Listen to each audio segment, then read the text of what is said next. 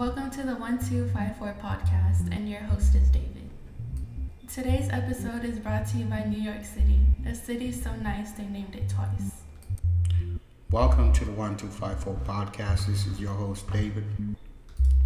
This is the last episode of 2021, and it is called Difficult Conversations. It is written in fictional prose. The plot,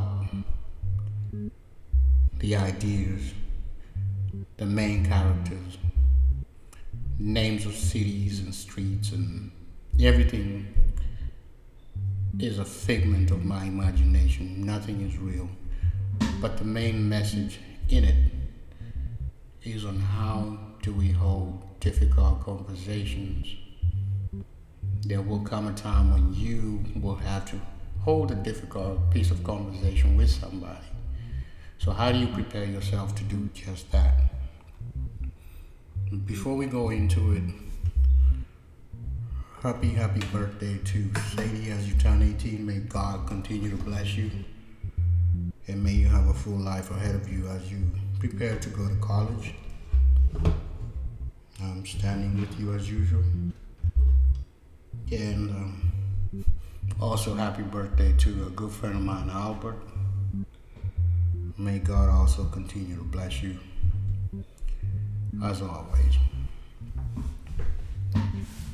It is December. The days are short and the nights are longer.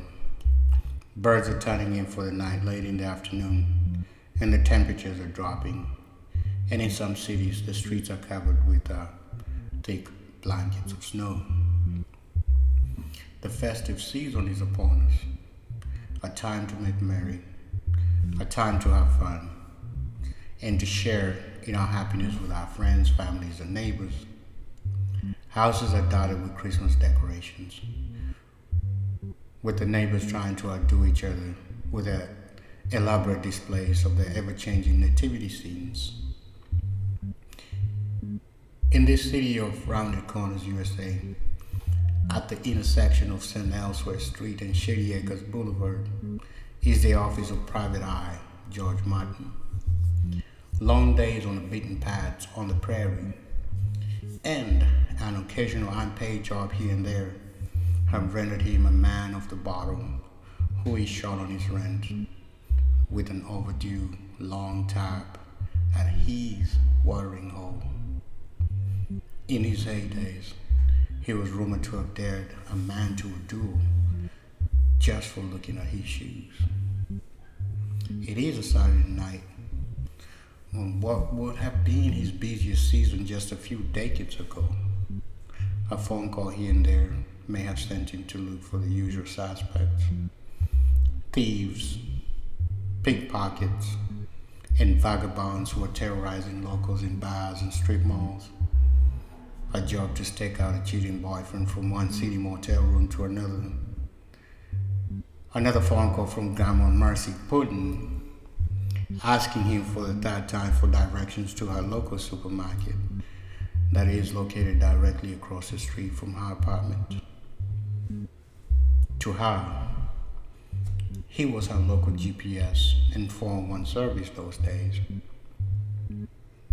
It may be an occasional suggestion for words to a crossword puzzle from his on and off and on again girlfriend Blige. Today, there was nothing on his calendar. His schedule was long drawn, and all his cases had eluded him. It was just him and his thoughts. He sat on his desk, having hung his badly worn corduroy blazer with equally worn leather arm patches on the back of his door. This jacket formed part of his legendary ensemble that one would equate with the world famous United Colors of Benetton.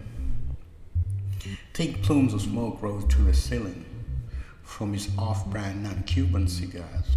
You see, he believed his friend Ramon had given him real Cuban cigars, forgetting that Ramon was from Bolivia and that he, Ramon, had never seen anything native to Cuba, let alone being from there. But such is his life. His phone rang, and after speaking into it for what seemed like an eternity, he put it on mute, sank his head between his hands, and thought. It was his niece, Sugar. Now, Sugar had graduated summa cum laude from the local community college with a degree in humanities and a minor in sociology. Her passion was in helping others. She had once said to him when he went to pay her a visit at school. On this day, she was full of inquiries. Society hadn't been kind to the like-minded people with petulant or wild opinions on how to live freely and frugally. Well, Sugar, he started the conversation with her after taking that pregnant pause. Could it be life imitating art? Oh, what are your thoughts on this? He asked of her. This was a difficult question for both.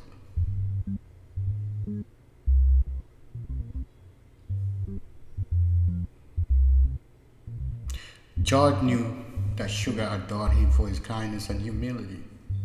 Never for once had he inquired of her thoughts on his frugality. Had the mouse come to rob the church this time? He wondered to himself. Of the 19 nieces and nephews he had, Sugar was his favorite. None of them had taken any keen interest in his detective work more than Sugar had. It was natural for the two of them to hold long conversations about police activity in their neighborhood or around the 5 streets and 3 intersections that formed the city of rounded corners. If statistics had their day in court, it had been 6 years since a crime had been reported there. For George today, he must have yet another difficult conversation with Sugar. At the onset of every piece of conversation that we have with others, there resides a wanton desire in our minds and hearts to deliver our thoughts and ideas to our peers in a formative and cognizant way that seeks to define us as ones who are thought-provoking and sensitive to the needs and desires of those to whom we convey our messages to. Many a time we are careful not to interject ideas into our conversations that may be frowned upon by the civility and the level of decorum that our society demands and expects of us. Difficult conversations are easily delivered and understood if they're broken down into simpler and smaller terms. At times, we've taken to the streets to voice our opinions, and those of whom our societies have deemed inept to partake in our everyday freedoms that we enjoy.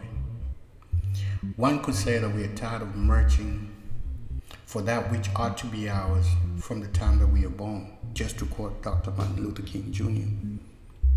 But how do we deliver news to others that we see as difficult or not bearing? It is not easy to critique the ideas and desires of others, but there are situations that call for us to do just that. According to Daisy Dowling of the Harvard Business Review, difficult conversations are filled with anxiety and distracts people from doing other things in their lives. She has suggested 6 ways that are important on how you can have difficult conversations. Number 1 is you have to have realistic goals. You have to be true to yourself that piece of conversation that you're going to have with someone is true.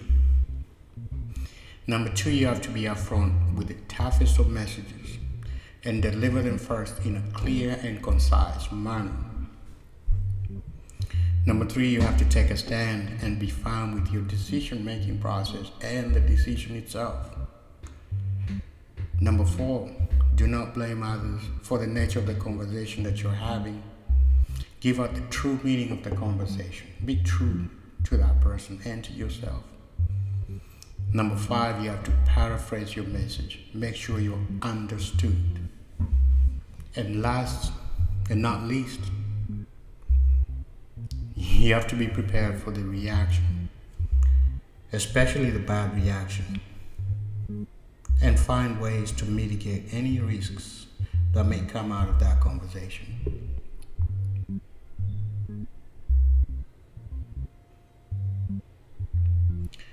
Detective work came easily to George. The locals paid him in what they could afford, and many a times it involved IOU promissory notes and an occasional pecan pie, as in the case of Miss Marge Brown Shoes, and her like-minded friends and congregants of the local church headed by Bishop T.C. Jester III. His claim to fame had been the biggest case to date, one where he helped to burst a ring of juvenile delinquents who were charged with illegally feeding animals at the shelter with stolen food from the local PetSmart.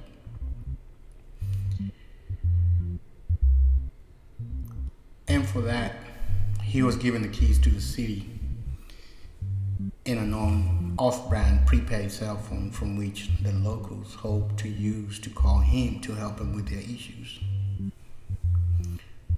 Like an out-of-whack factotum, he labored, wandering the streets of rounded corners, looking for crimes, and at times hoping that crimes wouldn't find him.